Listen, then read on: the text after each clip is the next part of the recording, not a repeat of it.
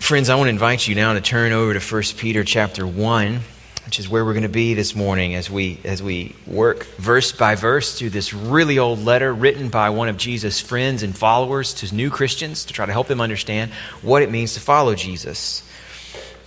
We've been talking verse by verse through chapter 1 of 1 Peter ever since the beginning of last month. And what we've seen so far is that this is a chapter that's all about hope. It's all about hope. That's where he begins his letter, because everything else he wants to say from this point forward in the letter is rooted in hope, grounded on hope. Won't make sense for people without hope. To be a Christian is to be defined by hope.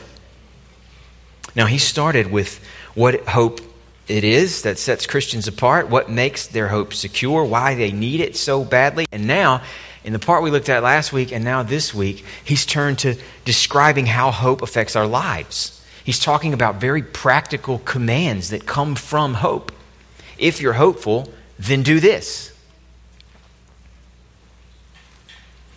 He's explaining to us what difference shows up in our lives when hope defines who we are and how we relate to the world. Last week we talked about how hope makes us holy.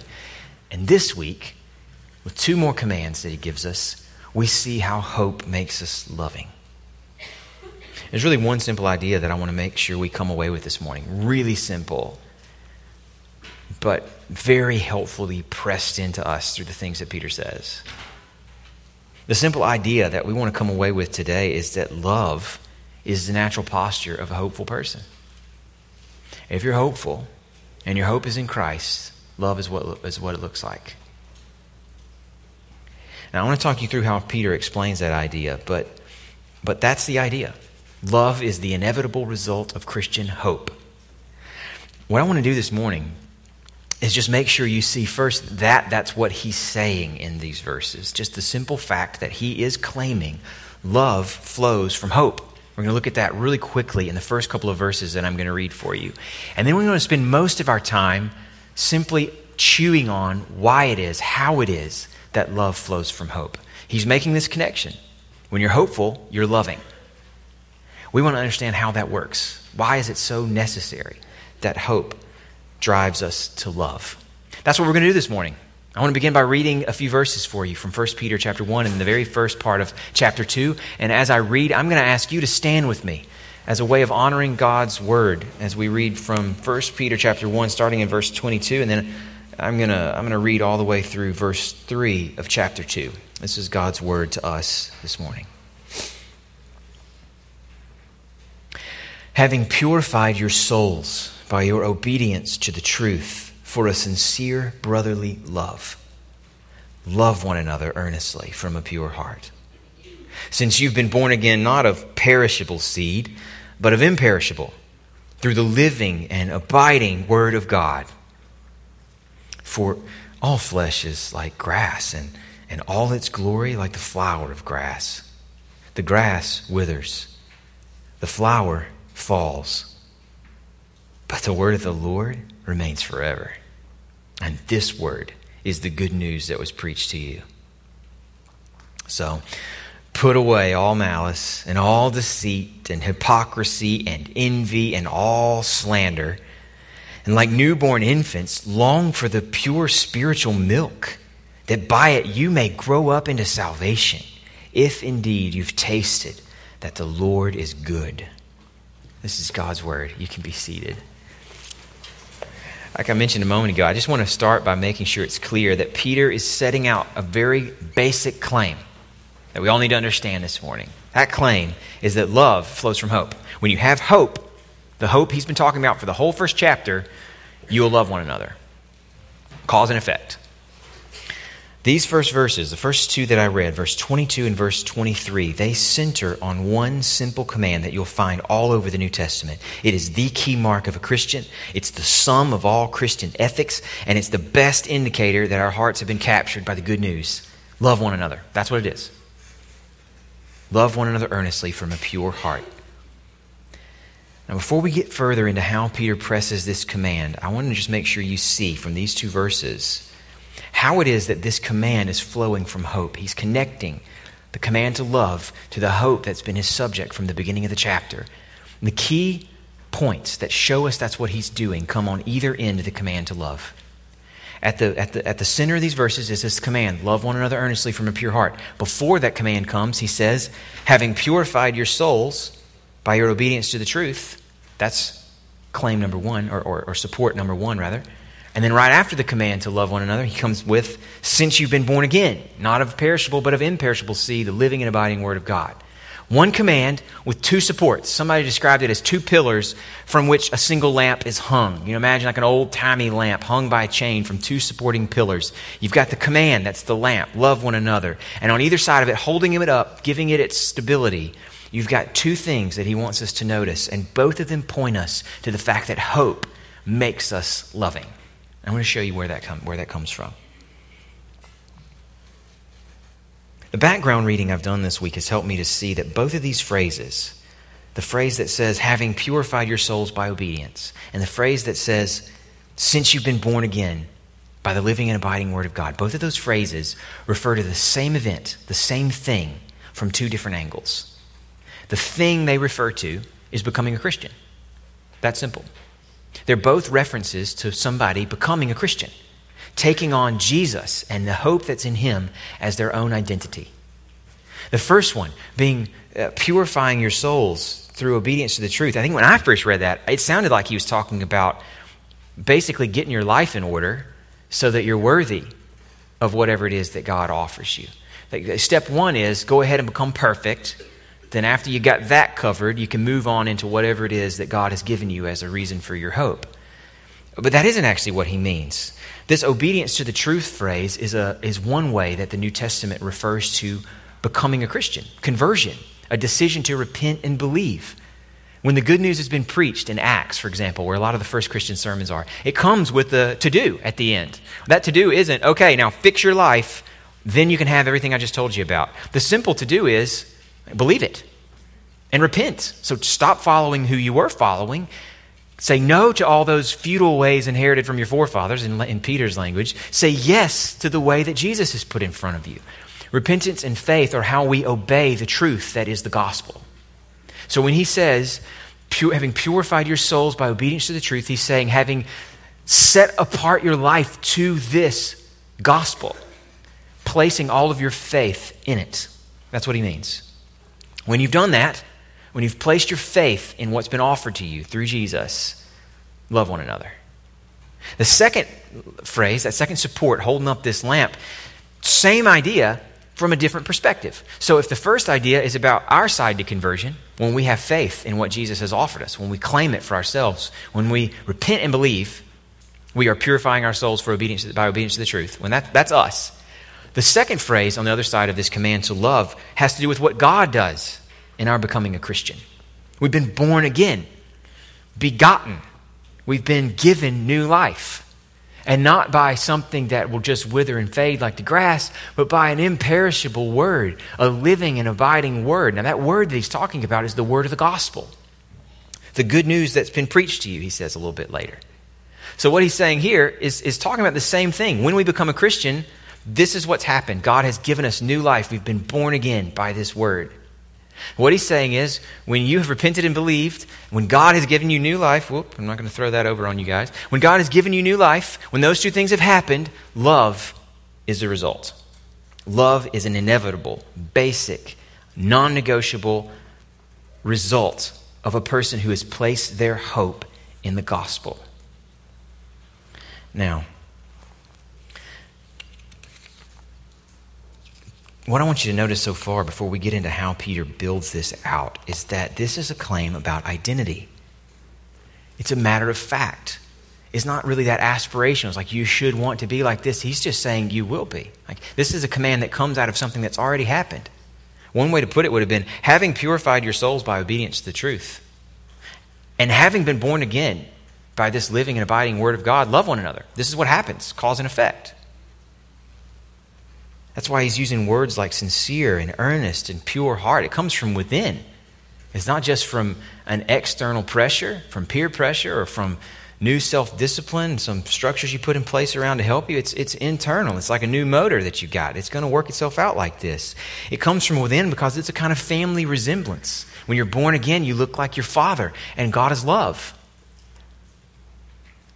I recently read a really interesting book on Christian identity by a theologian named Brian Rosner. The book was called Known by God. And there was this one section in this book where he was talking about how important experience is to who you are. Like that all of us, part of our identity is shaped by things we've been through. And that our identity is also shaped by behavior. And a lot of times what we've been through shapes our behavior. And the way he built this out was he said, we, in our identity, in our sense of who we are and how we relate to the world, we have what he calls defining moments. Things that happen that make this huge mark on you.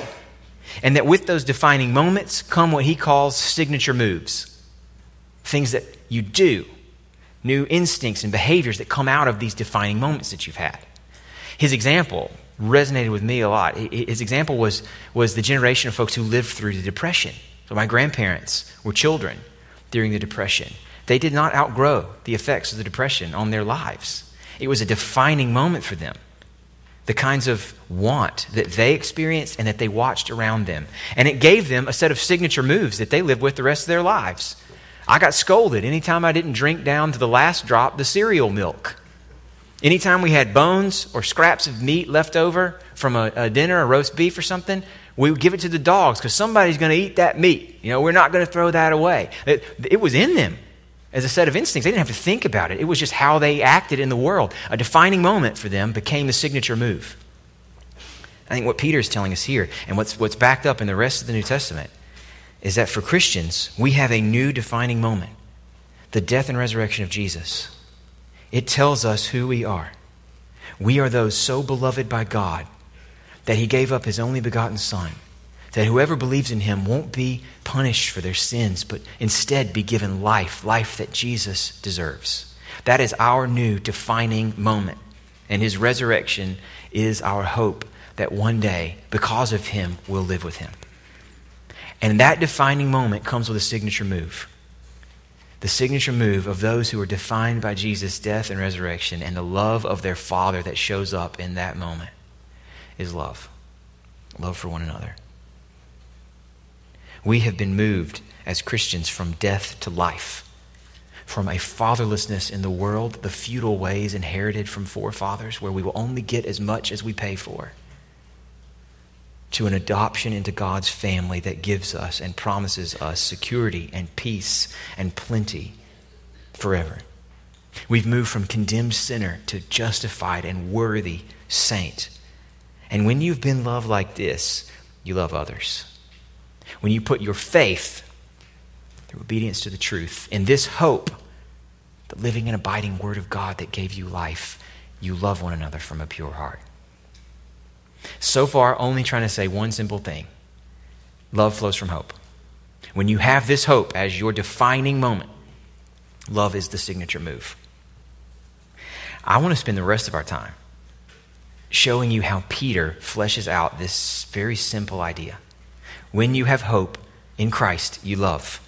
He fleshes that out from verse 24 all the way through verse 3 of chapter 2. I want to show you what he does there because there's so much help to us in pressing into this life he's called us to.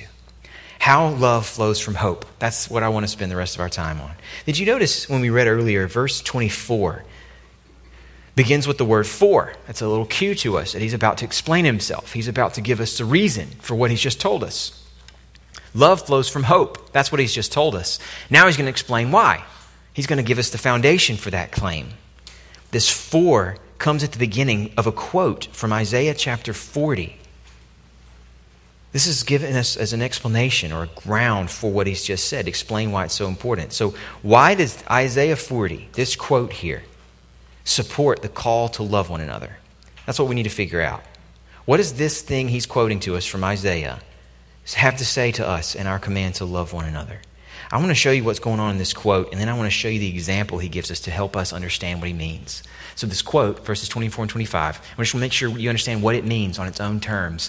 And then I want to really spend some time on verses 1 to 3 of chapter 2, because there he gives us an example. Once you've gotten the point of this quote he gives us, this is what it will look like playing out in your life. So, idea from verses 24 and 25, and an example to help us understand it in verses 1 to 3 of chapter 3. That's what I want to show you. Let's start with this quote. I want to make sure it's clear. I think it's about as clear as it could be, but I want to make sure that you get the imagery that Isaiah is trying to give us. The quote is this: a contrast between what's true about all human lives and what's true about God's word. All flesh is like grass, he says. It's glory. The best things about it, like the flowers of a field. The grass withers. That's what we know about grass. What happens to flowers? Those petals fall. That's what we know about flowers. That's what's true of all human life. But the word of the Lord remains forever. And you see what he's trying to do? He's telling us love flows from hope because all flesh is like grass and the word of the Lord remains forever. When you get that, you have hope that drives you to love. What's the point here? All of our lives, my life, your life, are like grass and its flowers. That means they're really good. They're beautiful even. I love grass, especially in my own yard when it looks good. And in the last 2 or 3 years, I've taken a little more interest in trying to help it along to look good. I rent an aerator. You know what that is? It's this machine that kind of pulls you all over the yard while it digs little holes up out of your grass to make sure lots of air is getting to the roots so that it can grow healthy. We sometimes water it, plant new seeds every fall just on time, sometimes fertilize it.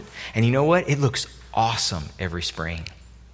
Around March or so, just in time for Easter, my yard looks great. It looks so good that when I cut it, you can even see little lines in it. You know what I mean? Like the back and forth lines that show it's just been cut. It's fresh and soft and vibrant and green. You know what my yard looks like right now? It's like a sandlot is what it looks like right now. It's brown. It's barely clinging to life, and the most green things in it are weeds that I don't even want to be there. And that happens to me every single August. My wife loves to grow flowers. We had beautiful flowers this year. We had a huge bunch of cone flowers in our front yard in our little bed right next to the house. They were huge. I mean, they're just billowing. They keep seeding themselves. They get bigger and bigger and bigger. You know what they look like right now? They were once purple and white, and now they're just little seed pods in the center, no petals. Needing to be cut and thrown away. Now, those flowers were beautiful. They were a gift from God to our family. We enjoyed them. We saw His beauty in them. But they don't last. You know your life is that way too, friend? I mean, maybe you're young and at the very beginning, and your future's full of possibility and hope. That is a gift from God that you should leverage for all it's worth. But your life isn't different from the life of my grass or these flowers. It's not going to last forever. It's harder to see the younger you are. That's one reason I read biographies. Biographies are like time-lapse photography, you know? Or you get the whole thing in a short span. It starts with birth, and you get to see them living through a lot of the things you're living through. You see yourself and the experiences they have, but then you also get to watch them come to the end. You get to watch what age does, what time takes from them. I love to read biographies because they bring perspective on life. They point to the same reality that Isaiah points to here and that Peter's quoting for us. Those who've obeyed the truth, those who've been born again by the living and abiding word of God, they get Isaiah's point. They see that all flesh is grass and its glory, the best things about it, like the flowers. That's what he's telling us here. The reason that hope leads to love is that people with hope get this. They know what's true about all life. But they also know that into this endless, seemingly endless cycle of life and death, something new has broken. A word has been spoken. A word with the same power that spoke and worlds came to be. The word that spoke into existence everything around us has come again from its same source. And that word that he's spoken now is a word of life and redemption and peace. And it is a word that will not perish. While everything else fades, the word of the Lord, he says, remains forever. And that is the word that was preached to you. The living and abiding word that gave you birth. It begot you to begin with. That word is not like all the flesh that withers and falls. Those who love one another do so out of a hope that comes when they realize Isaiah was right. All flesh is just like the grass, but the word of the Lord remains forever. Now that's the point of Isaiah's quote. The gift to us here in this passage is that Peter applies it with an example that helps us to see what difference it makes when you get this. And his example shows us just how closely connected this message is to our love for one another. That's what I want to do with the minutes I've got left. I want to make sure you see the example in verses 1 to 3 of chapter 2. He's going to show us here, having shown us Isaiah's quote, this is the hope that those who hope in Christ have latched onto. This is the view of the world that they've taken on as their own. Everything passing away except the word of God, which was your source of life. When that's what they've taken on as their own perspective, as their defining moment, here's how the signature move starts to show itself. Verses 1 to 3 in chapter 2.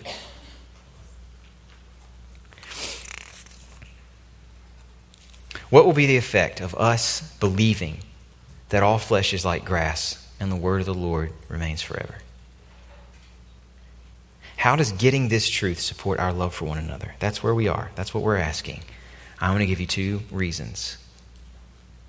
2 reasons that understanding that all flesh is like grass, but the word of the Lord remains forever, drives us in our love for one another, leads to it, necessarily and inevitably. 2 reasons. Here's the first one. Comes out in verse 1. The first reason that getting this truth about the world and about the hope that God has offered us drives us to love is that it starves out what drives us to promote or protect ourselves.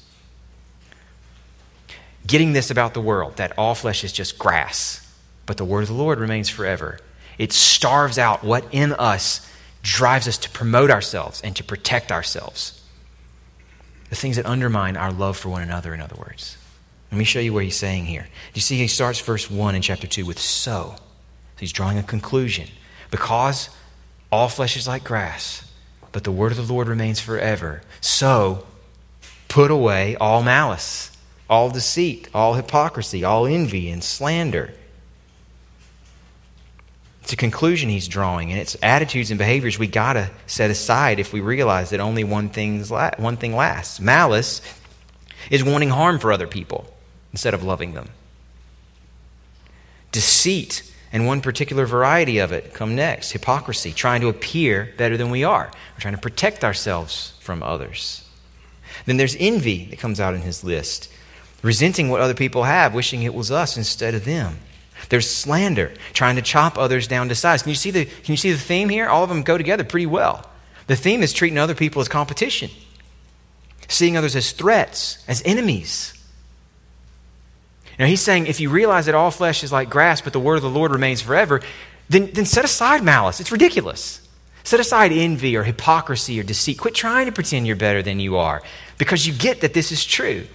There's a book that I've quoted in here a couple of times. Sorry, guys, you're going to get another reference to this book, but it's really relevant.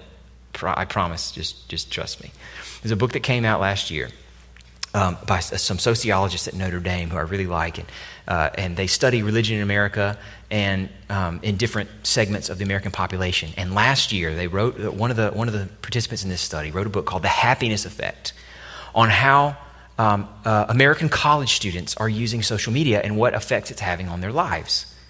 The book was based on these extensive studies of college students all over the country, different kinds of schools, different geographic places, areas, different socioeconomic backgrounds, different religious lines, and throughout all of these interviews, across all those boundaries, one predominant theme came through in this research. In their use of social media, the kinds of things that normally grab headlines like predatory behavior, cyberbullying, even people being driven to suicide were actually not common problems in the interview, based on the interviews that she conducted. A much more significant and subtle problem that came through across all these boundaries is, quote, the importance of appearing happy. She describes these students who described social media's effect in their lives as something of a homework assignment. You just had to keep it going. You didn't necessarily want to, but you had this burden to carry. It creates this vicious cycle she describes. This is the happiness effect. This vicious cycle where, quote, because young people feel so pressured to post happy things on social media, most of what everyone sees on social media from their peers are happy things. As a result, they often feel inferior because they aren't actually happy all the time. It's this vicious cycle. All you see is happiness, but you don't feel happy, so you get the effect. It's not fun. Nobody likes this. They actually didn't enjoy it, but they felt trapped in it. What this cycle does is feed deception, the kind of deception Peter's put on our radar here, the hypocrisy that he's put on our radar, pretending things are different than what they are. And what we put out there, this feeds deception. And what we receive and what we download from it, well, she calls Facebook the CNN of envy. 24/7 coverage of all the happiest moments of everybody else's lives. And what does that do to me? You can see how this feeds exactly the list of things that Peter's telling us to put away. Malice, deceit, hypocrisy, envy, even slander. I don't know anybody who enjoys living like that. I know you don't. To whatever extent this sounds like your experience, I know you're not happy with it. But can you see what a difference it would make to accept that all flesh, including mine, including yours, is like the grass, and the best things about you and the best things about me are like the flowers of the field? Can you see the difference that would make? A couple years ago, I was driving somewhere with my son, and my oldest son, and he asked me what my grandfather's father's name was, and I didn't know. I couldn't tell him. I'd forgotten.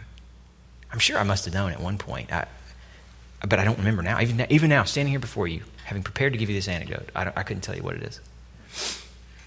I think about that.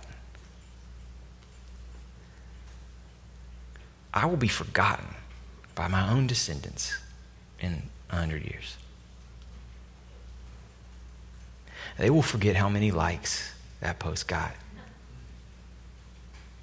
They will forget how my appearance lined up against yours. They will forget whatever comes of anything I do. My own descendants will forget it. Because all flesh is like the grass and its glory is like the flower of the field. So what are we doing? Seriously? Envy? Envy what?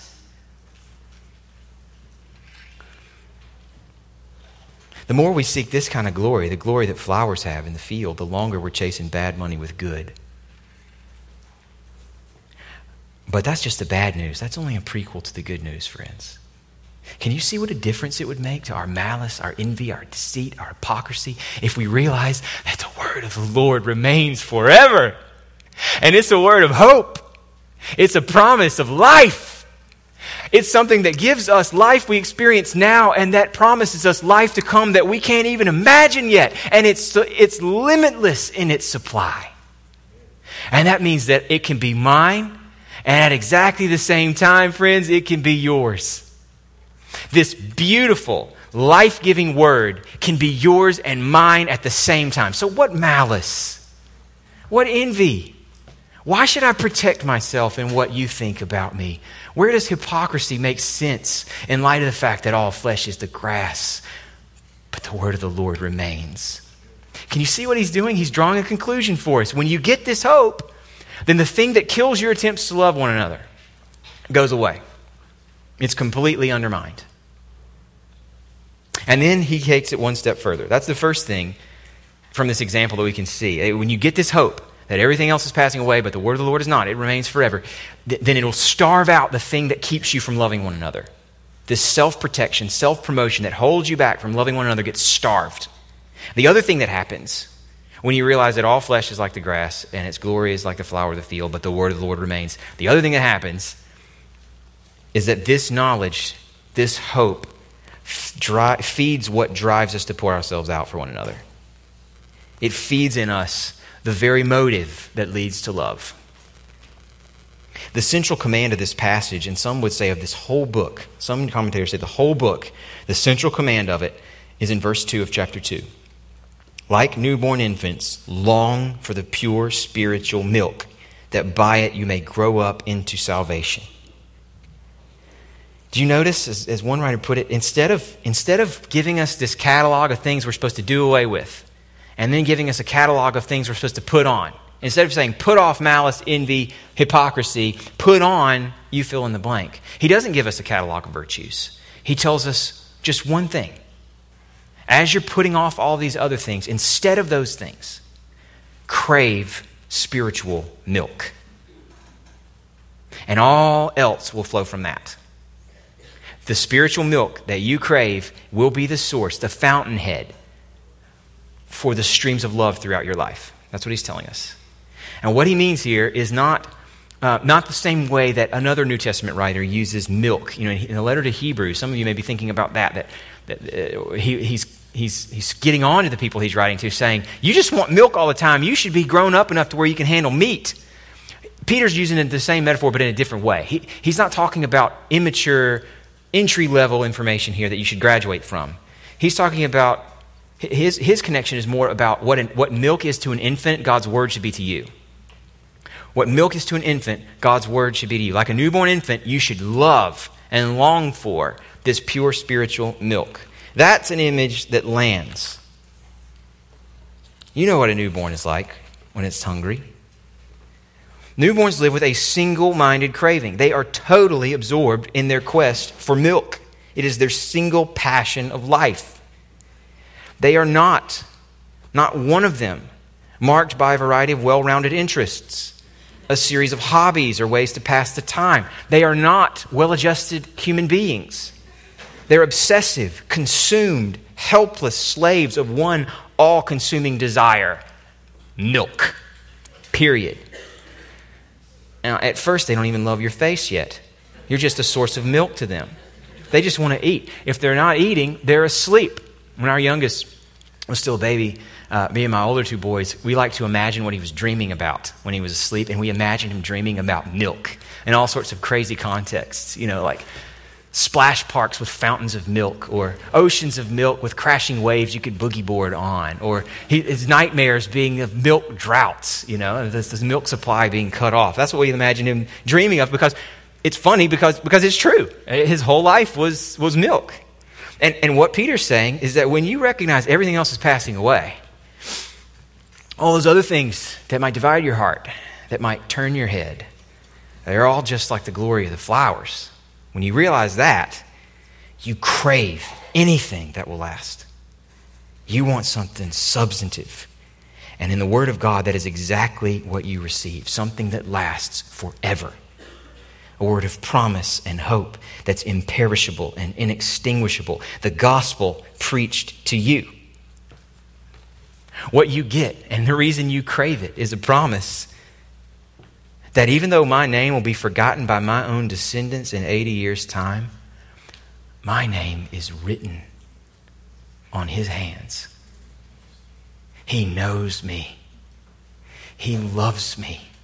He died and rose for me. So even though this flesh isn't much to look at in its prime and is heading downhill fast, I have a name that won't be forgotten. Now, when you recognize the truth about the world, you crave that. I want to be told that over and over and over. I want to find it everywhere I look in the Scriptures. I want all my friends reminding me about it, especially when I'm tempted to forget it. There's nothing else, friends. It's Jesus, and He is everything, or it's us and our deaths, and we're nothing. There's your choices. And Peter is telling us, this word has given you life. So love one another. I mean, good grief, why not? When you've been loved like this by Jesus, how could you not love one another? What he's telling us is that when you see the truth, then you crave this news, and that as you feed on this news, your hope deepens, and that as your hope deepens, you start to love, because love flows from hope. Are you having trouble loving somebody? Let me restate that. Why don't you go ahead and think about who it is you're struggling to love? Because we've all got them.